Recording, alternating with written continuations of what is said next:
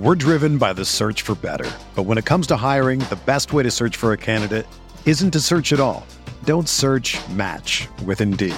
Indeed is your matching and hiring platform with over 350 million global monthly visitors, according to Indeed data, and a matching engine that helps you find quality candidates fast.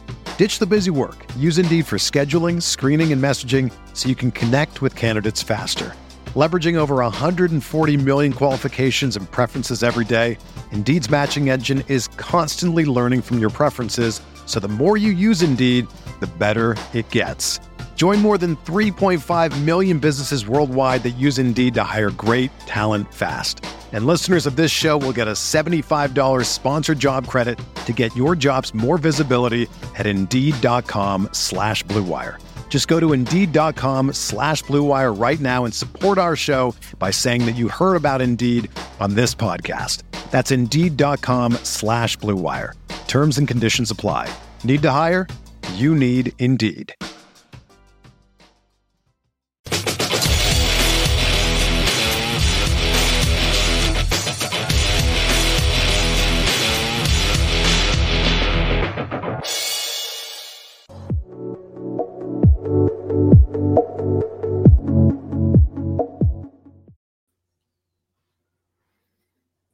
Hey, what is up, everybody? Welcome into the Guilty as Charged podcast. My name is Steven. I am your host here to do a Saturday Q&A. I'm sure there's nothing important to talk about today at all. So happy to be here with my guys, Tyler and Alex. Alex, how you doing, man? Speechless. Well, Alex is doing really well today. Rutgers lost some basketball game, I think. Or whatever. So yeah, Alex is back. Hello, Alex. There we go. Maybe Alex. He wants to let everybody know that he loves the city of Pittsburgh and the city of Cincinnati. Okay, that's what we're doing. The West Coast. Oh, Alex, you're back. Yeah, back. No, anything. I didn't hear what Tyler said until he said Pittsburgh, but not true. Yeah, I asked how you were doing, and then you froze, and so Tyler stepped in on your behalf and proclaimed your love for Pittsburgh and Carson Wentz, and I didn't go that far. Jeez. Yeah, Utah football. I do love Carson Wentz. I do love that Washington is paying him $28 million. Yeah, Tyler, how you doing, man? I'm doing very well, thanks. Cool, sounds good. So happy to be here on a Saturday. Shout out to Envy Talent. Today is his birthday, I guess. So happy birthday. Longtime supporter of the show. Happy for him to be here. So he does have a question with his super chat. So we'll get things rolling. As always, if you feel so inclined to use a super chat feature, that will make sure that your questions get answered. Otherwise, hit us up in the chat. So Envy's question: do you see the Chargers handling tackle in the draft or free agency? Alex, what do you make of this question? Both. I mean, I think they can kind of do it and double up. I do think they'll address their starter in free agency, if that's what we're talking about, whether that's like don't think it's going to be Lyle Collins. Seems like he's a Bengal already, but probably like a Billy Turner kind of player. Like, I do think they'll get a guy on a short-term deal that, kind of wants to maybe sign a 1 or 2 year deal to kind of get a bigger contract later down the road. I think that's possible. We've talked about Dennis Kelly a bunch of times on the show. So I always think that's kind of an option. So I think that's going to be your starter, but I do think it's also still possible they fortify the depth and right tackle in the draft with one of their day 3 picks or even potentially their round 3 pick.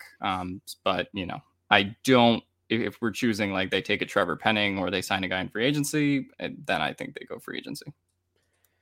Yeah, I would have said draft, and I might still lean draft, but then they've cleared up $9 million in cap space this year, which did definitely change things, because before it was like, okay, you just got to re-sign the rest of your guys, maybe find a corner 4, and that's kind of it. But with the new money, you can definitely do a lot more with that. So I do think they'll address the starter in free agency, and then if they draft anyone in the draft, I think it's going to be one of those random 7th round picks. At this point, they've kept Storm. They believe in Trey Pipkins, and I think that's kind of their backup tackle group. So to me, it's find your starter in free agency, maybe take someone very late in the draft. But really, to me, it's going to be, Slater, the person they find in free agency at right tackle. Pipkins is your swing, Norton for a camp battle, and then maybe one more 7th rounder just to be a camp battle as well. I think that's how they'll address it. Yeah, I kind of agree there. I think, heading into free agency, I would have said, sign a veteran and then draft somebody in like the 3rd, 4th round, like Max Mitchell or Abraham Lucas or Braxton Jones, kind of that level where, you're going to give them kind of a redshirt season. Like I said, doing the whole like Ode and Brendan Hymas equivalent at tackle. Now that we know that Storm Norton is going to be back, I could certainly see them pivoting to doing that later, like in the 5th, 6th, 7th round. But I do think that they'll get a veteran at that right tackle position. Brandon Staley, has continually said that he wants to be a trench team and fortify the trenches. And so I can't imagine that they leave the starter right tackle position open until the draft. I just can't see that being a realistic thing. And there's so much hype now on Trevor Penning being a top 10 pick and Charles Cross, and now David Ojabo is off the board. So now pass rusher is kind of weaker, unfortunately, after, tearing his Achilles. So I'd be pretty shocked if there was a worthy right tackle selection at 17 at this point. And, so I think it's going to be a veteran for sure. If it is right tackle at 17, they've sort of prepared themselves to do that. Like, I think they thought, sure, we're not getting a better edge at 17. We're not getting a better corner at 17. But we might be able to get a right tackle at 17. They haven't addressed that yet. I feel like Telesco has one very predictable move in the 1st round. By the time we get to the 17th pick, we'll know basically who they're taking between maybe 1 or 2 players. It seems to be very obvious. Last year, it was Darrisaw or Slater. I didn't expect Slater, but it was one of those 2 guys. So I think by the time we get there, they could take a tackle at 17 still. And I'm going to give their relationship with Duke Manyweather a bit of weight here just because of the input that he had last year with Rashawn Slater. Obviously, clearly they reached out to him for some sort of advice there, and they took Slater. So if they feel that Penning could be there at 17, which I don't know, it's tough to gauge exactly how the league, like, it's a huge reach. It's a huge reach if he's going to go at 12, 13, wherever he's projected to go, maybe a top 10. But I think he's a shot to be there. And if, they've been working with Duke on the side and they kind of have been tracking his progress and how he's developed with Duke in the last year or so, kind of like Slater did, although he had a very long time to develop with Duke. I could still see that pick being the pick at 17 and then go wide receiver round 3. Hey, you know who else is working with Duke Manyweather this year? Is it Raymond? No, Trey Pipkins is working with Duke Manyweather. Is this his first year? Yeah, this is his first year working with Duke. Maybe we don't need a tackle. We could just stick Trey Pipkins there now. But it'll be interesting to see what they do. I don't think that Trevor Penning by any means is ready to play right away. And that's kind of the problem. Like, I mean, you probably start him from day one, but he's not going to give you the production Slater gave. And then I feel like people are kind of going to be viewing him through the lens of Slater, if that's the case. And I just don't think, with the penalty issues, the fact that he played at a lower division of football, I think that's kind of going to be a tough sell. But yeah, I mean, I thought Edge was off the board when they got Mac, frankly, and now it's sort of definitely off the board with the Ojabo injury. And they're probably okay at corner, but I don't see them going there with the JC Jackson signing. I think that they'll probably take a corner in a later round. So, yeah, I mean, right tackle is kind of the biggest need right now, but that could obviously change in the next week. Yeah, I think that can change. And, if they decide to bring in somebody like a Dennis Kelly or a Billy Turner and, they have a legitimate competition and Trey Pipkins wins that competition, then honestly, I think that's a possibility. Like, I wouldn't be necessarily shocked by that. As long as there's that competition, as long as this isn't another situation where, another KJ Hill situation where Pipkins is just kind of handed the starting position. So I can't imagine that's going to be the case. Again, Brandon Staley has made his intentions very clear to me.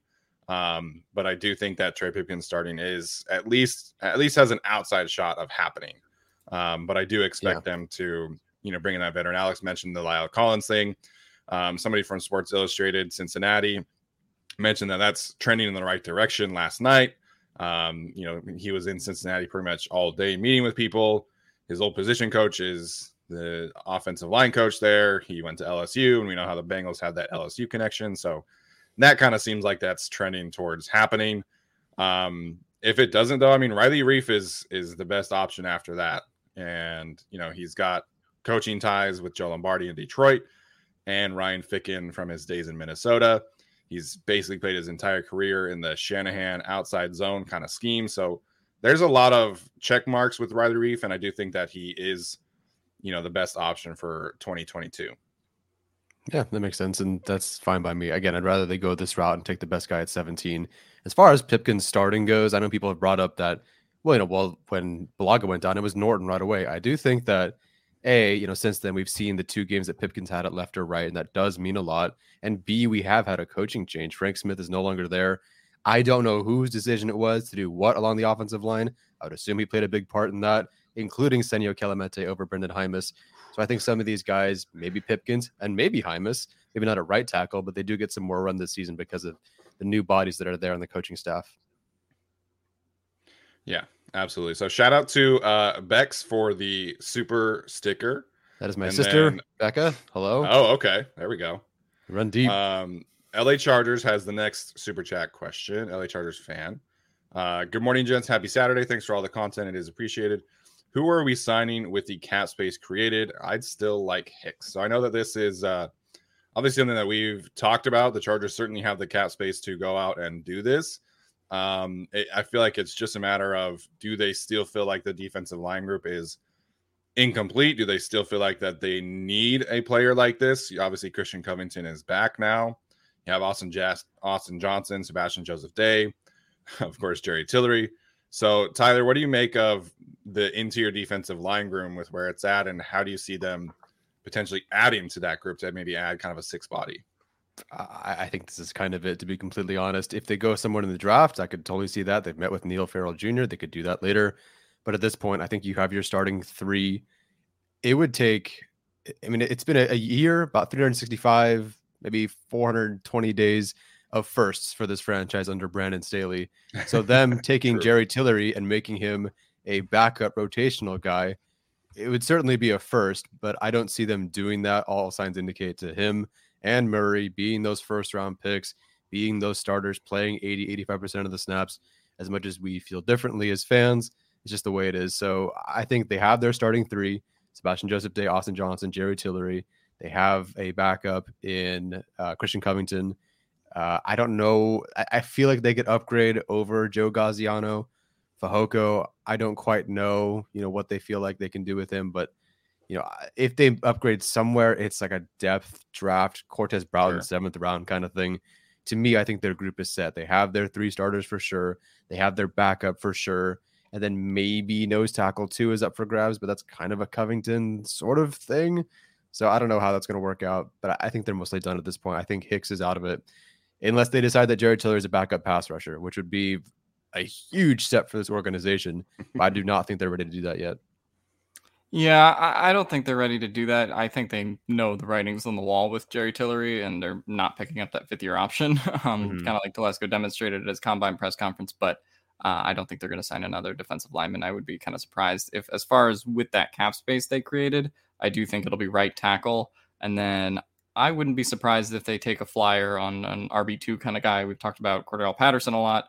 The running back market has not really gotten moving that much at all. No. So I wouldn't be surprised if that's something just kind of, as free agency goes on. I think Leonard Fournette's probably back with the Bucs at this point, but that would kind of be fun.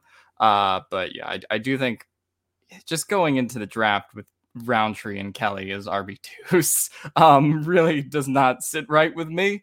So I feel like you probably get like a Dennis Kelly or slightly more expensive, right tackle in terms of yearly ratio, and then bring in a guy, whether that's Cordell Patterson or someone else for RB2. Yeah, I think it makes too much sense right now to sign one of these veterans, at least for, a training camp competition. I mentioned Marlon Mack yesterday. We were talking about Sony Michel. I think that's a possibility that this team could kind of explore. And at minimum, Joshua Kelly's looking for a new number, right? So we know that JC Jackson is sticking with 27 as pretty much officially as possible now after he signed that helmet with the number 27. And Alex, I've got to say, one of your better tweets in the history of our relationship after I tweeted that out. Yeah, Joshua Kelly fumbled that, huh? But no, I I feel bad for the guy. It doesn't feel good to have your number taken like that, but that felt like an executive decision. I don't know if we have any backroom dealings on, whenever like an NBA player changes the number, an NFL player changes the number, there's like, oh, well, he offered him, a new car or something like that. I don't think Joshua Kelly got that, but I wonder if he did get something in exchange for that number. I have to imagine he's at least getting a little something something.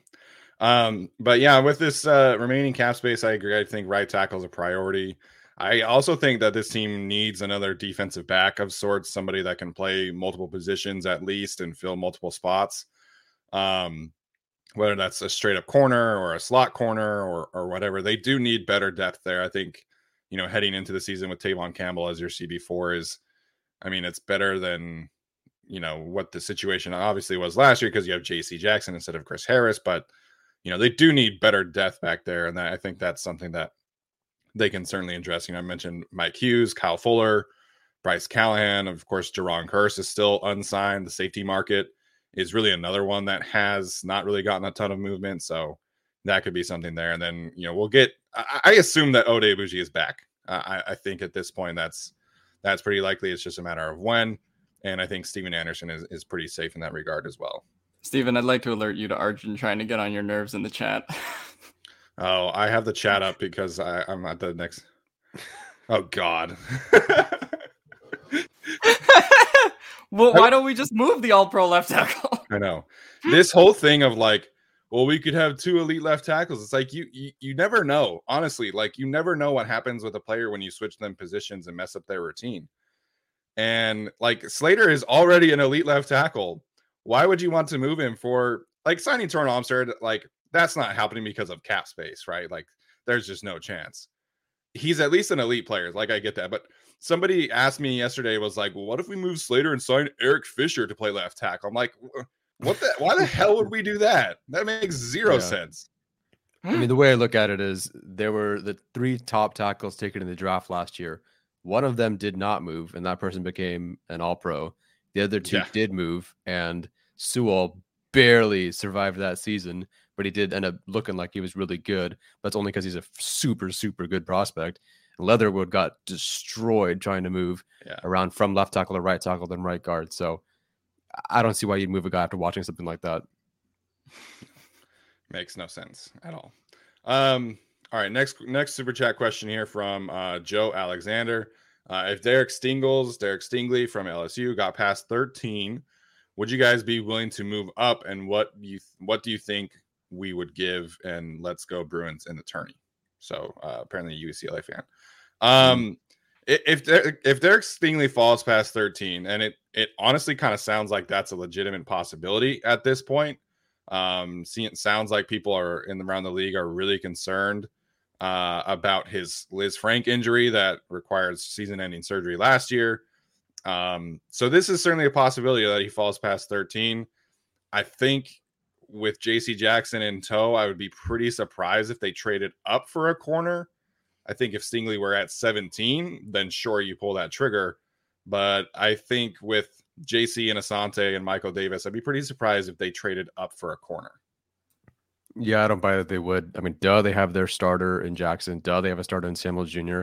And then, unless they're trying to trade him, Brandon Staley did say that he thinks Michael Davis is a starter in this league, just not a corner one. So I think they're set.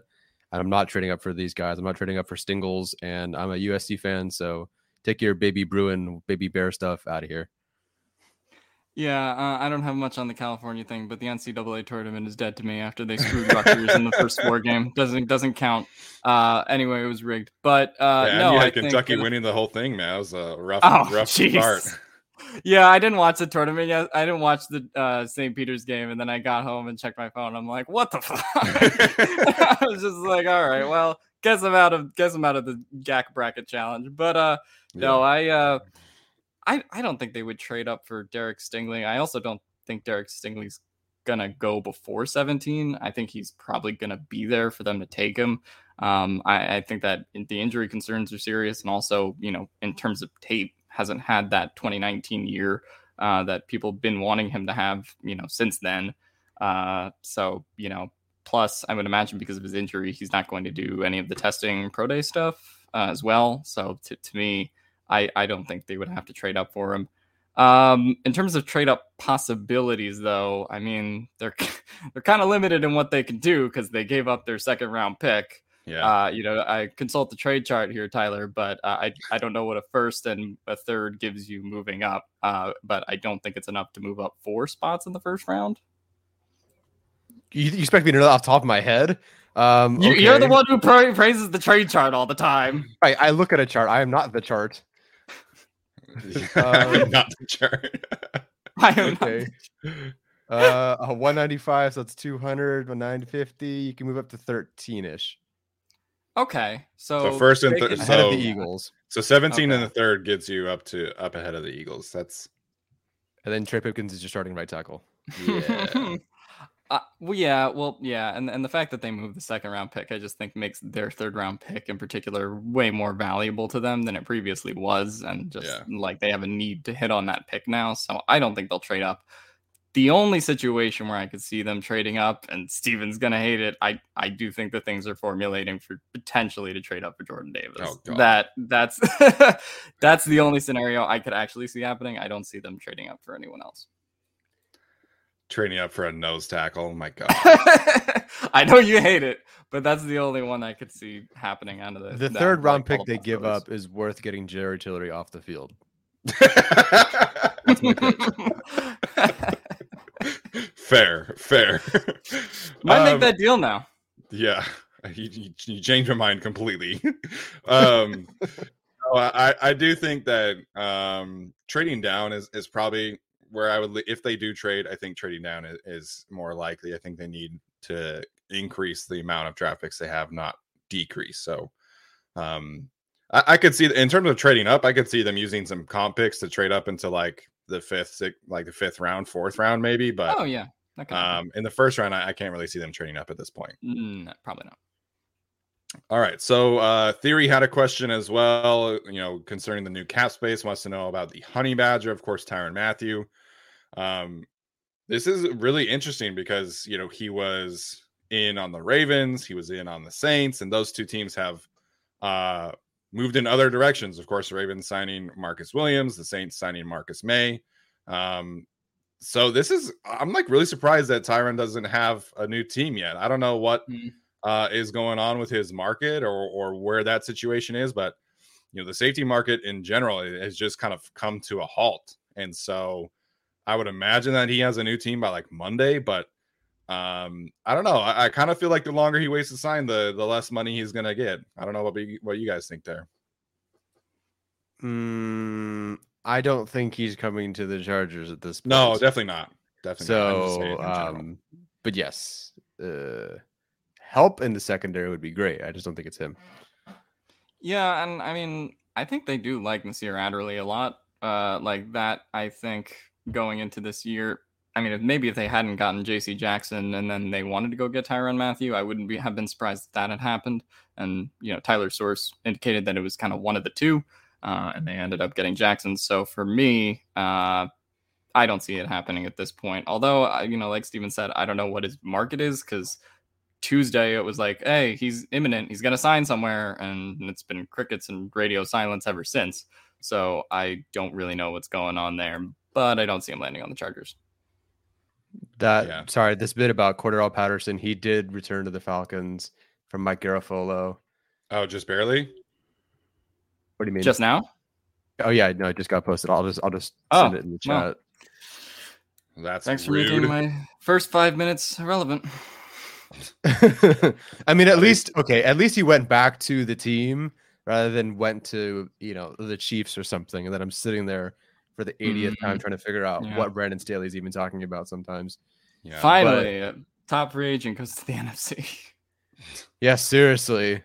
Cordero they'll still trade him to the AFC. Honestly. Cordero tweeted out, so yeah, it's happening. Okay, no, never mind. Okay. That's mean. Leonard Fournette. Just like... Yeah, I mean, signing Fournette would be a pretty...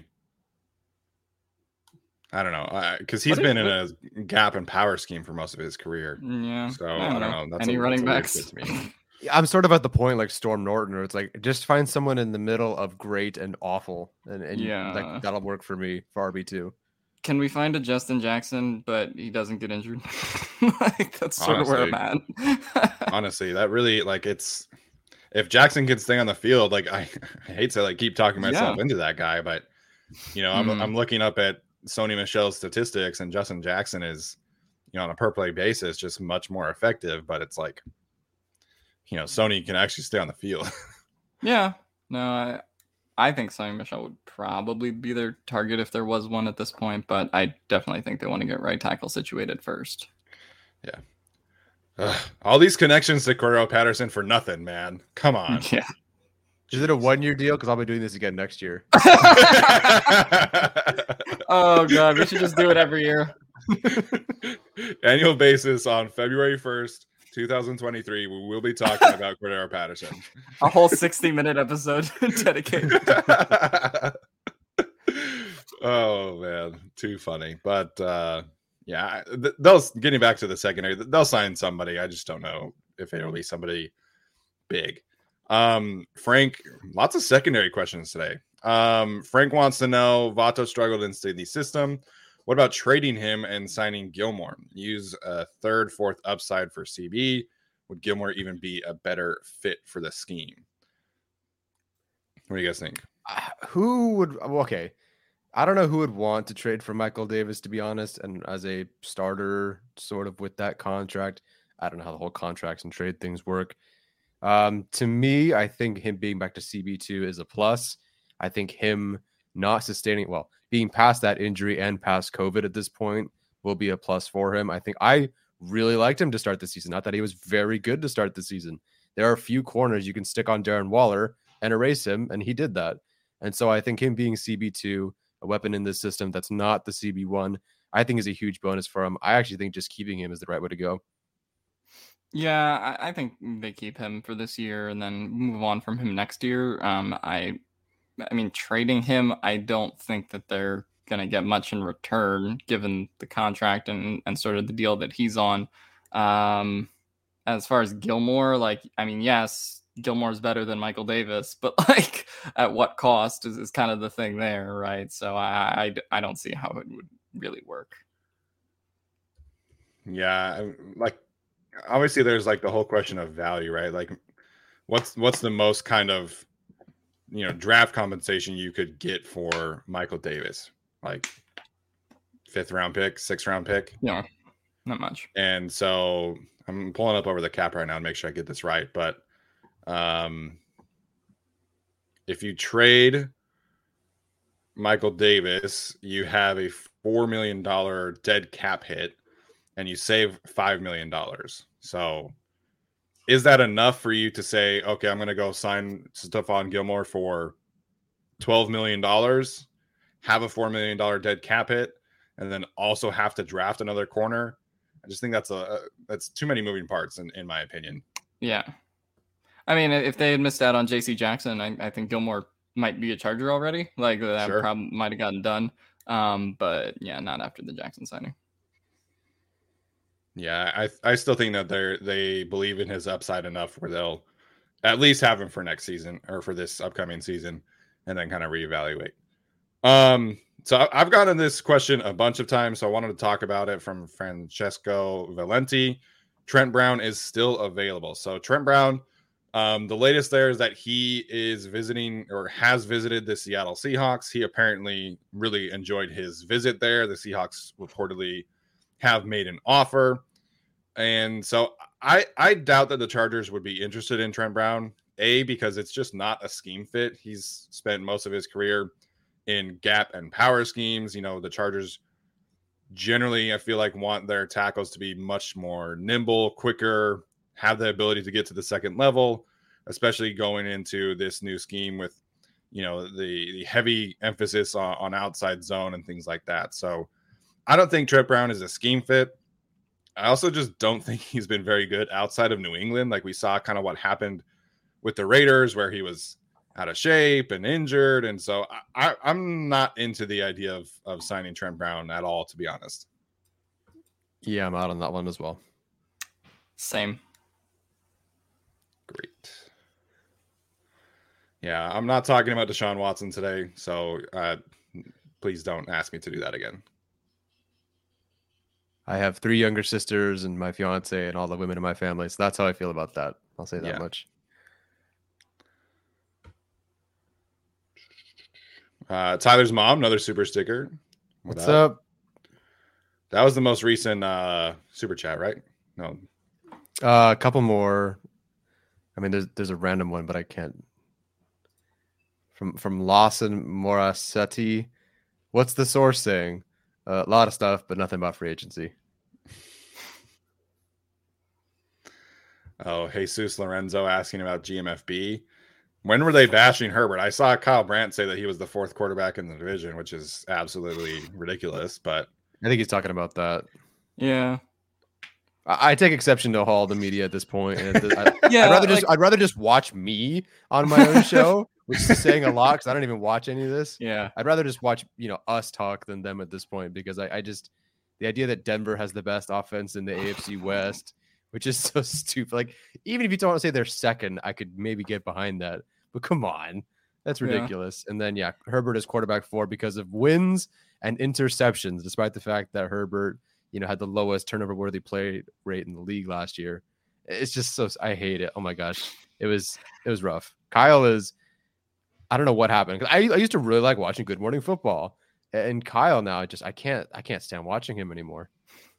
Yeah, before I tear apart Good Morning Football, thank you to Peter Schrager for coming on the show like 2 months ago. Anyway, before that, I don't know why you guys watch this garbage on TV, and then you're like, I'm surprised that it's garbage. Like, that's kind of my reaction when anyone shares a clip from First Take or Good Morning Football. I'm like, the shows are designed to be that way. They're designed to just be people throwing hot takes into the ether, but I didn't have too many reactions. I still haven't watched the clip, but I've heard everything that's been described of it, and it makes sense that Kyle Brandt would say that, I guess.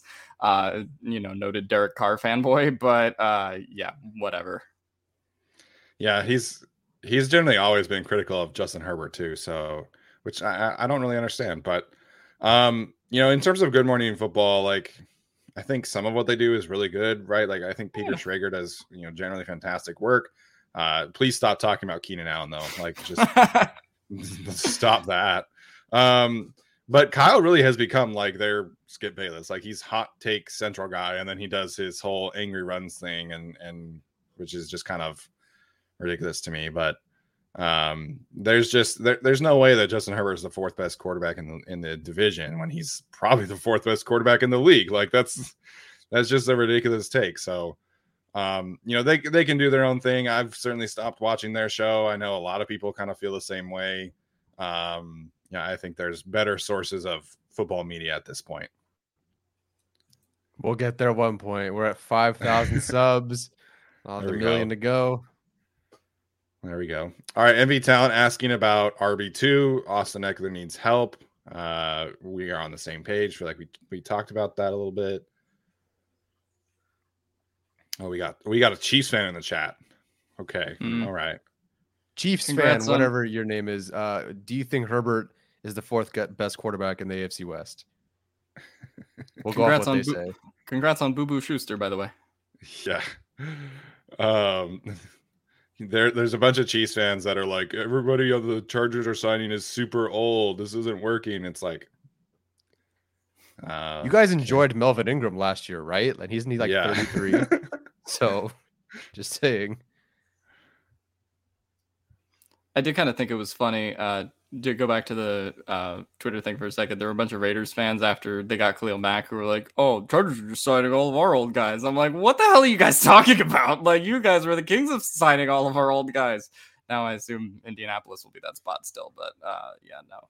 Yeah, they had like 8 former Chargers on their team, including like 4 coaches. What do you guys make of the Juju signing in Kansas City? I feel like that's a little interesting to me. I think it's more interesting that he didn't sign there last year, and then he was like, "Oh wait, that was a really dumb decision." Yeah. Now did it this year. It's one of those things where sort of not washed up, but guy who's been underperforming that has performed high before is now going to opportunity where he can perform high again. Not everything works out in Kansas City. Like Josh Gordon definitely did not work out. I'm not saying it's the same thing, but you have these high expectations sometimes. You might have spent $5 in fantasy football to pick him up on the waiver wire. Not that I did that. But I think he'll at least be better. I just don't know how much better he can be. And of course, as everyone has said at this point, I'm very much not looking forward to the TikToks. Yeah, I don't know what it is with the Chiefs and the TikTok stuff, but yeah, subscribe to us on TikTok. I'm supposed to say that for the kids. But anyway, good job. Juju Smith, yeah, I don't know. The Eagles were kind of in on Juju, and I was very kind of opposed to it. Like, I get why they would do it. It's low risk. You probably have him for a year or two. I think Kansas City is 1 year, 11 million. Like, that's fine if you're just kind of looking for like a one and done season where maybe Juju has a great year and gets a big contract somewhere else next year. Like, that's probably like his strategy here. But yeah, the shoulder injury and shoulder surgery kind of makes it a no-go for me, although he is still young. I think he's like 26. So it's not like he's kind of washed up, kind of entering his 30s. So he does still have like some prime left. I just question how much he has. But going from the remains of Ben Roethlisberger to Patrick Mahomes, it's a start. Yeah. No, I think he'll be a good addition there. I think it's, they missed Sammy Watkins for the last couple of years when they didn't really have that other capable receiver. I'm just a little surprised they didn't go after somebody that's a little more vertically inclined, because that was kind of the issue last year with them, is that everybody is playing too high against them, and outside of Tyreek Hill, they didn't really have anybody that could go vertical. So I'm a little surprised by that, but I mean, Andy Reid is going to figure a way out to get him to be 1,000-yard receiver or something like that, because he's a great coach. All right, Chorizo Compapas with an interesting question. AFC power rankings as of today. I think obviously there's been a ton of movement. To me, I'm not necessarily sure of the order specifically, but I think you have to start with the Bills at 1, in my opinion, because of their addition of Von Miller, and because that really was kind of the missing piece, is they needed a true star on defense to get after the quarterback. And, they were first in pressure rate last year before getting Von Miller. Now you have that guy. And so I think the Bills head into the season as number 1. And I probably would say the Chiefs at 2, just until we see them, kind of fall off or not be that consistent. I know they lost to the Bengals or whatever, but I think it's Bills 1, Chiefs 2 for me right now. Yeah, I'd agree with that. Bills 1, Chiefs 2. The Bengals is so tough because you saw how far they got, but it felt like so much was bent on luck, on their entire division collapsing around them, the easiest strength of schedule, their defense picking the ball. Like, it was just such a Cinderella story for them. I don't know if that happens twice. So Bills, Chiefs. I mean, I don't want to say Chargers, but I don't know, man. They'd beat the Bengals. I think they'd beat the Well, we'll see about the run defense. I think they'd beat the Colts. They have beaten the Chiefs. They have beaten the Raiders. They have beaten the Broncos. Obviously, very different teams now. Like, where do you think the Chargers would fit in here? I think they are a top 4 team. No? Yeah, I mean, I think depending on how you want to rank the Bengals and Ravens, because I do think the Ravens are going to be better this year, than they were with all the injuries that piled up on them last year. And, they ended up getting Morgan Moses, right? So, I mean, that's going to be kind of a big boon for them. But they did lose out on Zadarius Smith, though, and I guess that's done now. So that if they had kind of kept Zadarius Smith, that would have been a pretty nasty addition to their defense. That maybe would have vaulted them for me past the Bengals. As crazy as that sounds to say, I'd put the Chargers in the 3 to 5 range in general. I think more interesting question, just because of how attached to the AFC West we all are. AFC West power rankings 1 to 4, go. Chiefs, Chargers, Broncos, Raiders. Yeah, I am on them on the same page there. I think I moved the Raiders ahead of the Broncos. Kind of based on the Devontae thing. But also, I do have some pretty serious concerns about Russell Wilson. Arjun has brought up how he's looked about in the analytics, how he was 20th in EPA per play last year, and now he's going to be getting a ton of too high safety. So they have the better roster, and I still think Russell Wilson's better than Derek Carr. But that Devontae Adams trade kind of swings things for me a little bit. I think I'll rank him over the Broncos. Yeah, I don't necessarily hate that. I think obviously getting Devontae Adams is going to be huge for them.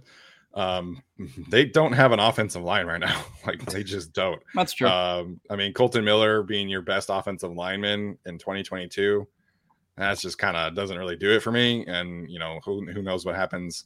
They could certainly sign some players, right? They also don't really have any good secondary players. Like, I mean, Casey Hayward was their best secondary member last year. He's now in Atlanta. We still don't really know what what's his name? The kid from TCU, the safety. Merrick. Yeah, Trayvon Merrick. Thank you. We don't really know what he is. I mean, they could certainly sign Stephon Gilmore, and that can change things, right? But I have more questions about the Raiders still than I do the Broncos. And even with Russell's kind of struggle against too high safeties and things like that, and the new coach and everything, at least they have a good offensive line. They have good secondary pieces. So I think the Raiders is still fourth for me. Getting back to the question though, I do think the Ravens are in that conversation. And so I think you have, in terms of tiers, right? I think the Bills and Chiefs are clearly tier 1. And then I think you have Ravens with a healthy Lamar. They were the 1 seed until Lamar got hurt. Like they were 8-3 sitting pretty. So once Lamar gets healthy and things like that, they'll get their running backs back this year, which will be huge for them. Morgan Moses, Marcus Williams, whoever they do, whatever they sign, whoever they draft at edge is going to be a big upgrade, opposite of Odafe Owe. So, I'm excited to see what the Ravens do this year. So I think in that second tier, you have the Ravens, Chargers, and Bengals, like you guys were saying. The Browns, much as I don't want to talk about it, I think it's kind of dependent on what happens to him this year. Yeah, tell me how many games he's suspended for. Right. But the Chargers can win a shootout with the Browns, I'll tell you that much. Yeah. Yeah, the Titans, I think, obviously, the Titans are going to, cakewalk their way to the division in the playoffs again. Like that division is awful, but I don't necessarily look at the Titans as contenders, right? Like they just cut Julio Jones, and I don't really think they've done necessarily anything to drastically improve their team right now. So they're on the outside looking in terms of the top 5, but they'll be in the playoffs. So there's just there's no other team in the AFC South that's good enough to win that division. So it's just so weird that the Colts have fumbled this quarterback thing for so long now, for so many years, and now they're probably going to go get Baker Mayfield as a result of the Browns thing, and I'm like, okay, because I want to put them as like the team to watch for and the team to leap over the Titans, but not until you got a quarterback. Yeah, would much rather be in that division. Absolutely, man. Well, I'll trade places with the Houston Texans right now in terms of division. Like, please. All right, trying to find another good question here. All right, so we'll take questions for about 15 more minutes. So if you haven't had the chance to ask a question, make sure and do that.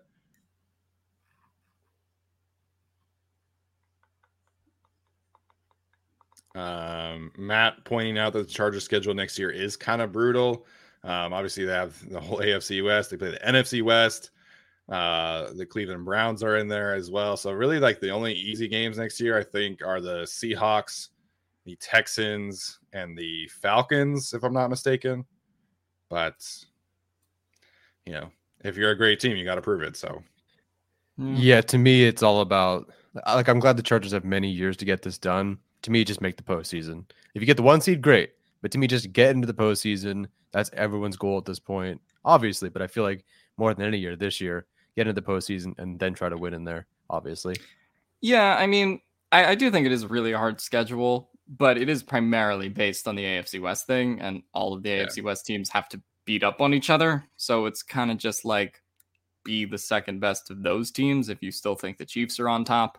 Obviously, I would love if they could beat the Chiefs, but it's not like the Chiefs have an easy schedule either. They got to play the Bills and go through those teams too. So, I mean, I would probably say I mean, it's a brutal schedule, but at the same time, all the AFC West teams are going to beat up on each other. Yeah, and like I think whoever goes 4-2 in the division, like that's a huge advantage. Like I think all these teams could realistically split with everybody, and everybody's 3-3 in the division. Like it's just I've never seen anything like this in any sport, right? Where all 4 teams are probably in the playoff picture, and all 4 teams are probably going to win like at least 10 games. So it's just crazy. All these teams could realistically tie with anyone too. Yes. On that same note, most anticipated Chargers game of 2022. What do you guys think? I mean, it kind of has to be the Rams game for me. I think that's the one that just feels the most like it's battle for the city. We've all been talking about it for a long time, but it's never been in SoFi, like this huge clash, defending Super Bowl champions. So I think that's the most anticipated one for me for sure. I'll say Chargers, Raiders, Vegas. Yeah, I mean, obviously the way the season ended, I could definitely see that being a Sunday night football game again. That just kind of, the Chargers, Rams probably will be 1-2 just based on, how much they want to put SoFi on TV. And, Chargers, Rams just makes a lot of sense for a Sunday night game. But yeah, the way the season ended, and both teams have made significant improvements in the offseason. The whole AFC West is going to be a Thursday, Sunday, Monday whole show with all those kind of primetime games. But yeah, there's just part of me that wants to get back at him and, slap Derek Carr down again and put him back in his place. I could definitely see that being a week 1 matchup too, by the way. Oh, yeah. That Monday Night Football doubleheader just kind of screams AFC West. And so I think that's going to be fun. I would have been super excited about the Seahawks game, and then they traded Russell Wilson. So yeah, the Chargers used to be on that doubleheader every year, and then when I was younger, and then they kind of stopped that and put like other teams on. But yeah, that would be kind of a way to bring that back, or they could put them on the Sunday night game because I assume the Rams are going to be the opener on Thursday night. Yeah, I'll say the Rams too, like Tyler. I do think there's a couple other intriguing matchups, but the Rams did just win the Super Bowl, so that's going to be a big one for sure. I just don't hate the Rams. Like I don't know. No, I don't hate them either. That's the thing. Like they're a very antiseptic team. Like, I'd rather, like Chargers, Chiefs, Chargers, Raiders. I just feel like those are kind of the matchups. There's the possibility that Chargers Cardinals game is a Mexico one, right? So, I mean, that could also be kind of very popular with, the Chargers played in Mexico last time a couple years ago. So that could be fun. But yeah, I'll say Chargers Raiders is mine.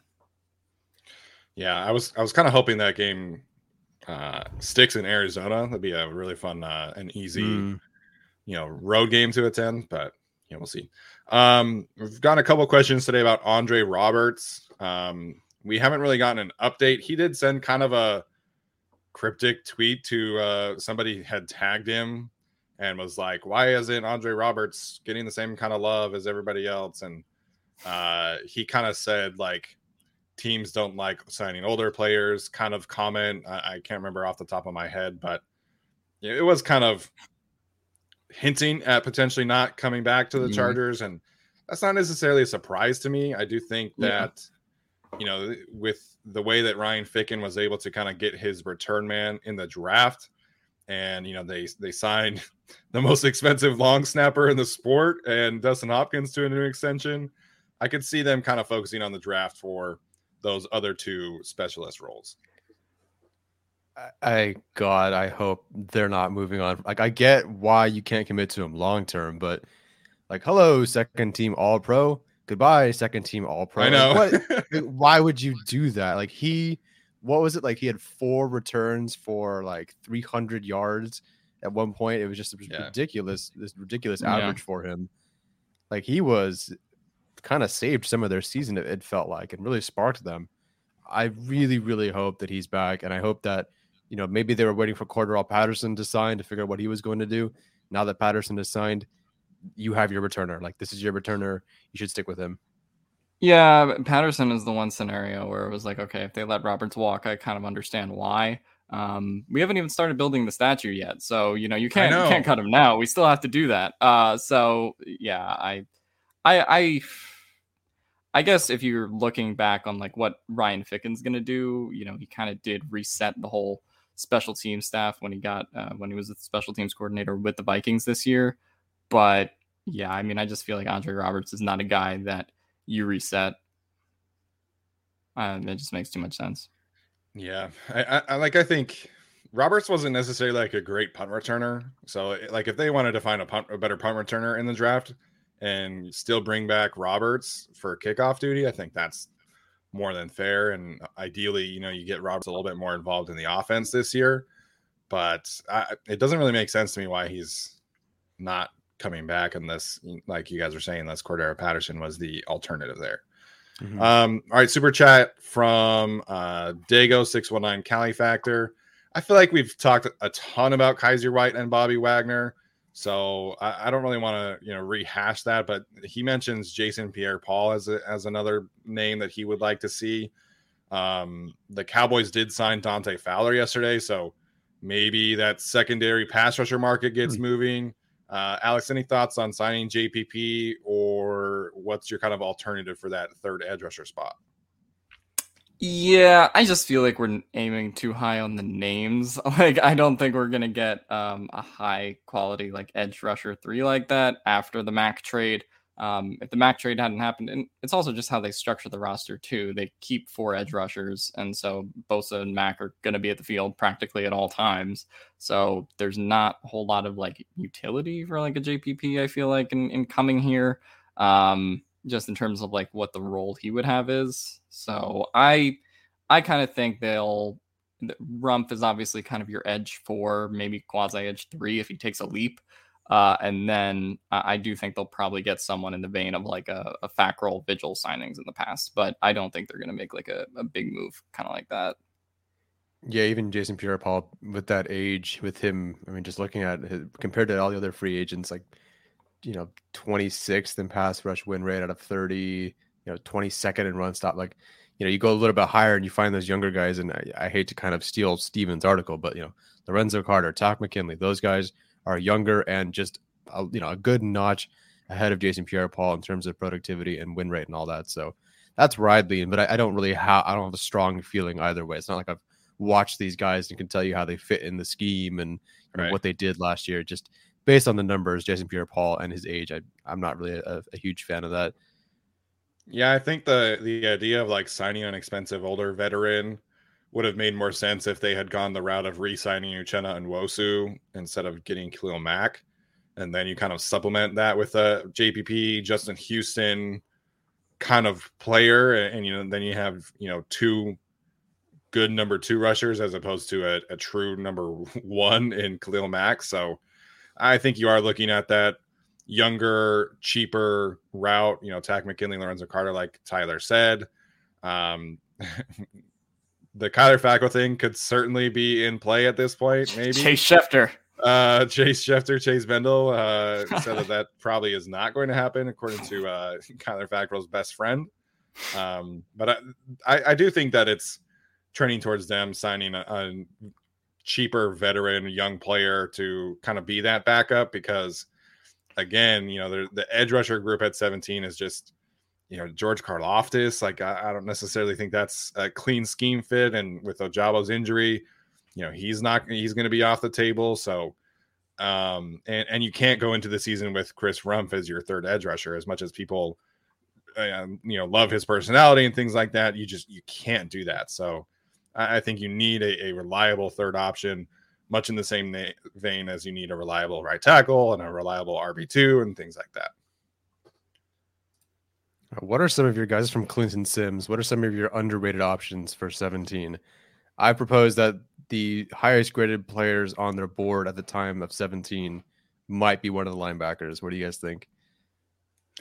Ooh, this is because of who you watched yesterday, huh? Yes. I mean, I watched Dean, obviously, and then yesterday I watched Devin Lloyd, and I think there's a world where, while they might not rank these guys as high on the board because they're linebackers and inside linebackers, it might be one of the best, graded players on their board.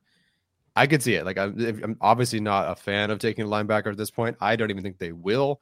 But Drew, like Neiman, Ogbong, Bamigo, those are developmental guys, year 3, year 4 guys, core special team sort of guys. Tranquil's on his way out pretty soon. And, you know, you can't really rely on him to stay healthy. I think there's a chance that linebacker would be in play. And it's not like he's taken, you know, a linebacker in the first round before.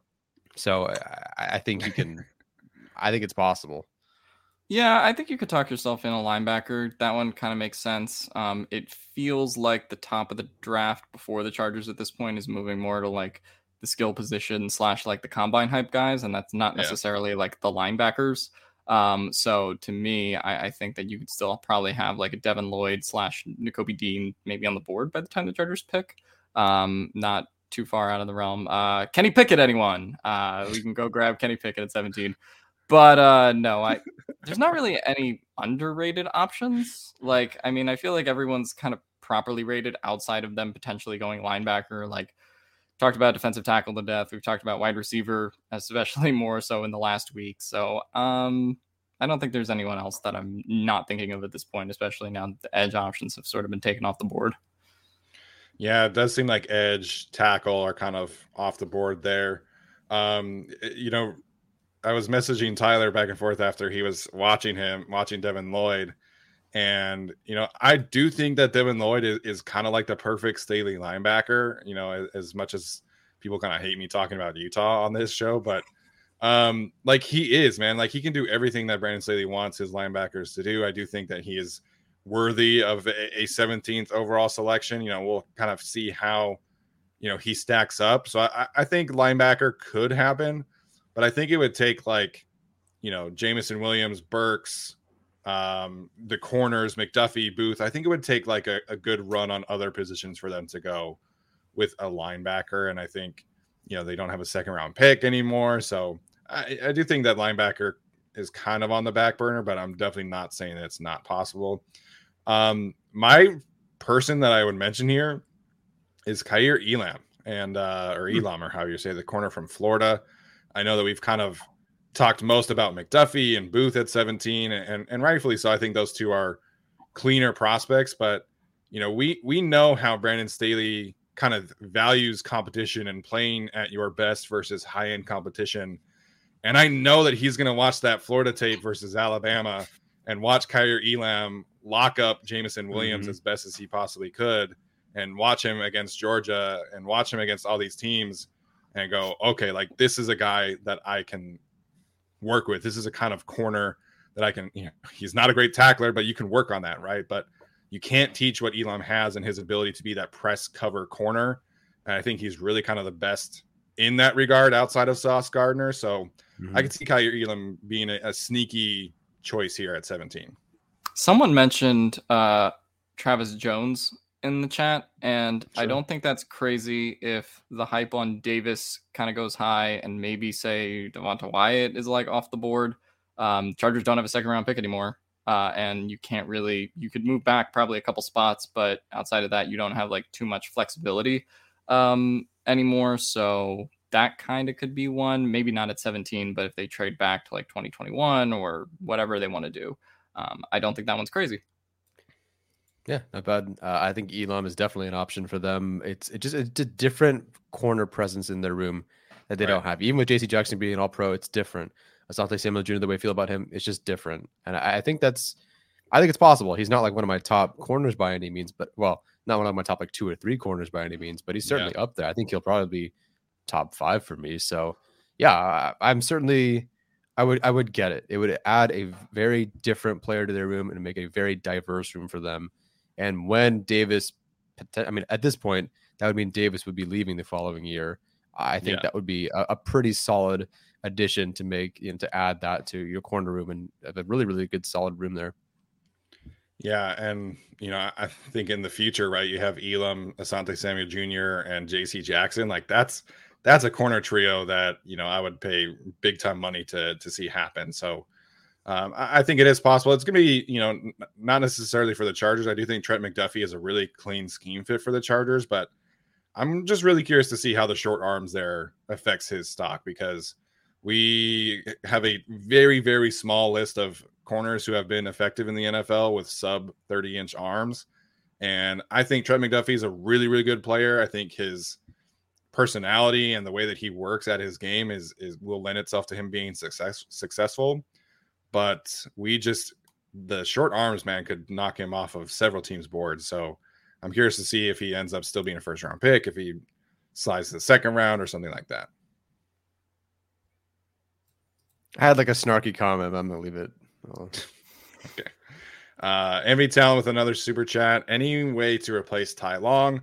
I think there are several draft options here. I know everybody in Chargers land loves Matt Ariza. They absolutely cannot take him in the 4th round at this point without a 2nd round pick. So I think you're looking at kind of a 6th round, 7th round punter selection at this point. And there are several in this class that I think are good punter prospects, at least according to their numbers on Pro Football Focus. Perhaps they should break the bank for Johnny Hecker, who was statistically worse than Tai Long last year. I think he just signed with the Panthers, actually. Oh, yeah. He just signed with the Panthers? Missed that one. Like yesterday, I think. Oof.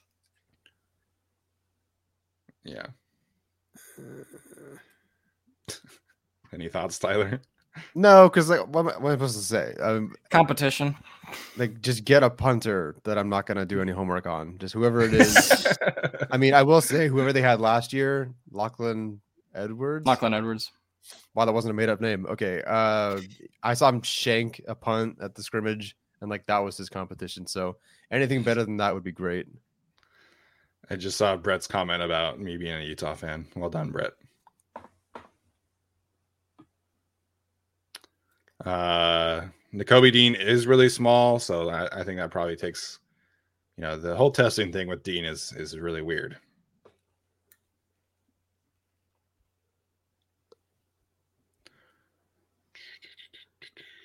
Someone in our YouTube comments, not this, but previous comments, said trade up or use your 3rd round pick on Matt Ariza. So let's not do that. No. I don't know what, like, people keep inching forward with where they want to take this punter. I know. And like me, like I understand wanting to get him, but like 5th round is my absolute max, and you'd have to convince me your team is really freaking like well taken care of. To me, it should be 6th round, and I'd feel good about it there. And if not, just take the other punter who might average 1 fewer yard and 0.05 less seconds of hang time. Yeah, I think in general, like, I feel good enough about each draft class, generally speaking, that you can find like a potentially future starter up until the 5th round.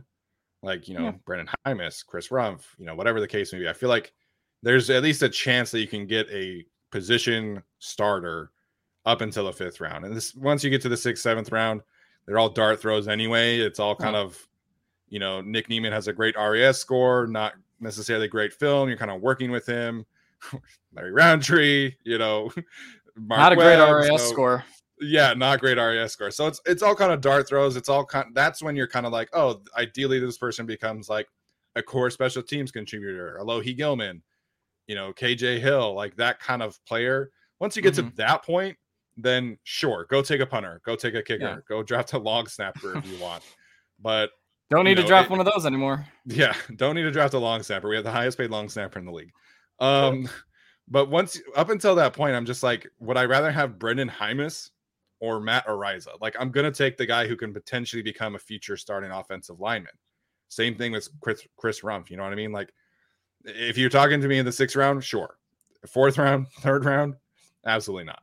Yeah, I mean, and we talk about the later rounds as dart throws, but I also think people just because of like Evan McPherson and the success of that, like special teams is a dart throw. Like, how many kickers have been taken in the 5th or 6th round that don't work out, right? The Patriots took that kicker a couple of years ago. Rohrwasser gets cut, for on and off the field reasons. But that didn't really work out. And then, obviously there have been a bunch of kickers, and then Justin Tucker's go undrafted. Rodrigo Blankenship goes undrafted, right? So you kind of have those as like examples.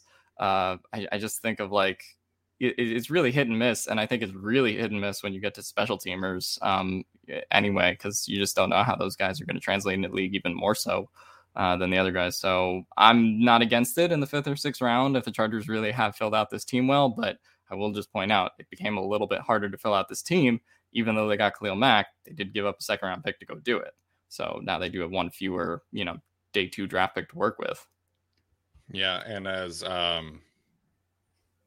where'd it go? 5YVO3 points out, like Brandon Staley loves going for it on 4th down. Like that's not going to change. Yeah. So drafting a punter in the 4th round who's gonna punt arguably less than half the league, I can't get behind that idea at all. Alternatively, they never kick field goals or punt. Yeah, they just signed a long snapper to the biggest deal ever. So that's true too. That's true too. All right. Well, find one more question and then we'll head out for the day. Okay. Make it a good one. Make it a bad one. Oh, make it a bad one. Make it a Give bad us a one. bad one instead. Man, this original one guy really hates Kenneth Murray.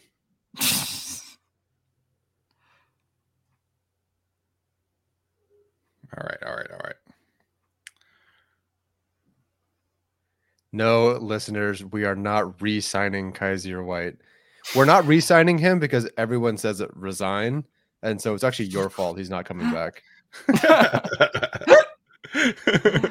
No, that ship has definitely sailed. Original one, use a different verb. Literally any other verb. Good job. Oh, God. All right, now I can't scroll up. There we go. I'm trying to find a good question. If you guys find one first, go for it. It's a little early for me to talk about corners, but where would Slater? Let's talk about Slater. Where would Slater rank in this year's draft class? Ooh. I'm gonna say 3rd. I would have Croft. him. I would have him ahead of Evan Neal, probably right behind Ike Ekwonu. Okay. Wow. Yeah. I think to me it would think come down to the that's right. missing a year thing. Well, yeah, that's also different because if he was in this draft, he would have played last year. So that's kind of an interesting thing true. too. Yeah. Asante, that's the more interesting one. We all loved Asante in terms of our grades. I think he was CB3 for me.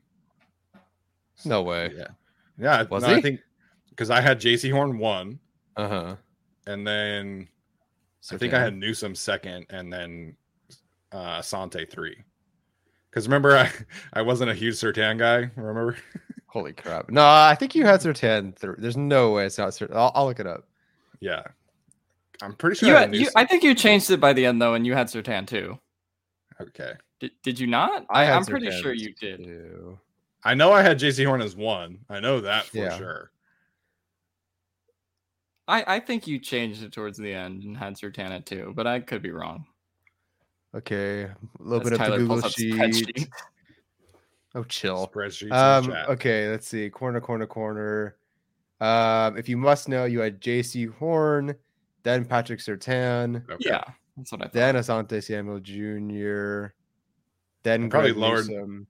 Probably lowered Newsom because of the medical things. Yeah, that's kind of what I. Yeah, that was what happened. Okay. Then Paulson Adebo at 5. Oh my God. Eric Stokes 6. Melifonwu 7. I don't know where Melifonwu even is. I think he's in Detroit. They moved him to safety though. Samuel Jr. is my CB 5 ahead of Stokes, but we had loved his tape. I remember we were huge fans of his, and we're not even considering him being available at 47. So yeah, no kidding. I do see a lot of Samuel Jr. in someone like Booth. I'd have to. Booth is taller, right? I'm curious what their athletic profiles are like.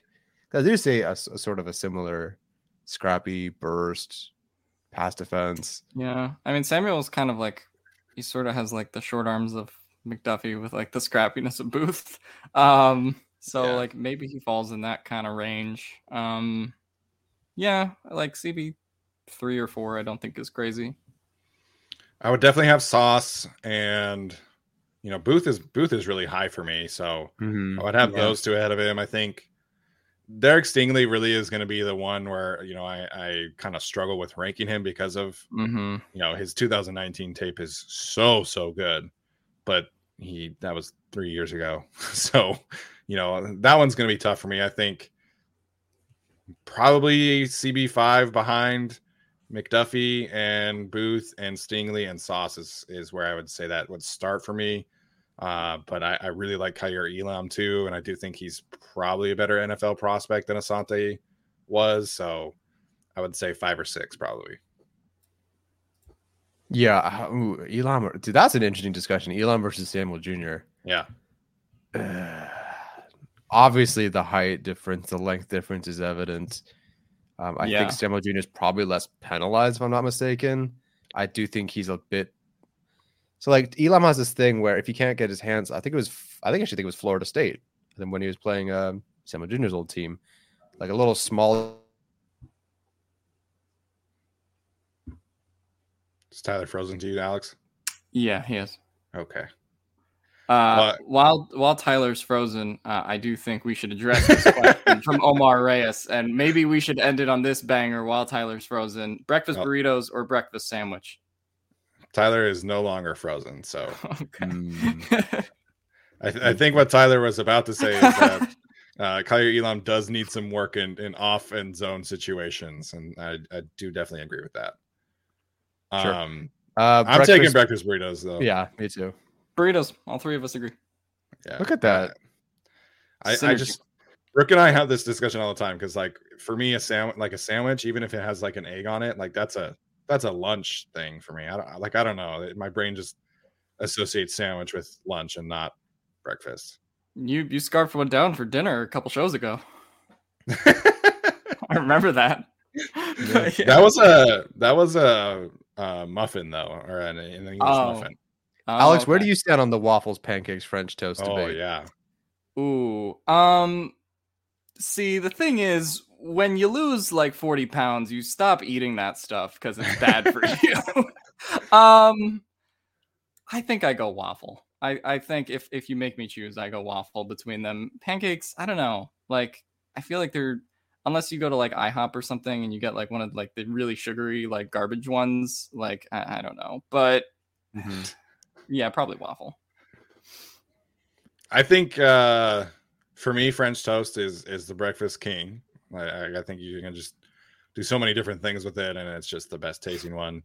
I would put waffles second, and then pancakes 3. Like, it's just, I'm not a huge pancake guy. I think they're kind of boring, and unless you put like chocolate chips in them, I think it's just they're just kind of boring. Yeah, I grew up on my meal before I had a competition was chocolate chip pancakes with strawberries and whipped cream and syrup and all that. And that was kind of like what I grew up with. So to me, it's like that emotionally sits there with me. I do think French toast has the highest ceiling, but can be pretty bad. There you go. And pancakes is a nice low floor. High versatility. We're talking about draft prospects, baby. Yeah, I'm trying to figure out which one of them is the white guy, blue collar, round 5 guy. That's probably I will say, being from the East Coast, I think bagels outrank all of them. Yeah, bagels outrank all of pancakes, waffles, French toast. Oh, pozole or menudo and for early Sunday morning breakfast? Nah, not a menudo guy. That was my least favorite food in Mexico. Which one's menudo again? I don't remember which one that is. It's like the chewy soup. Oh, yeah. No. What a sell. It's really good. It's not versatile, but it has a potential high ceiling. No. Breakfast croissants, though, absolutely recommend those as well. Mm-hmm. All right, that's gonna do it for our Q&A today. Went a little longer than I anticipated, but apparently menudo is good for hangovers. I don't drink, so that's probably why I don't like it then. So we're gonna go live tomorrow for our usual Sunday show. Have some free agency things to talk about.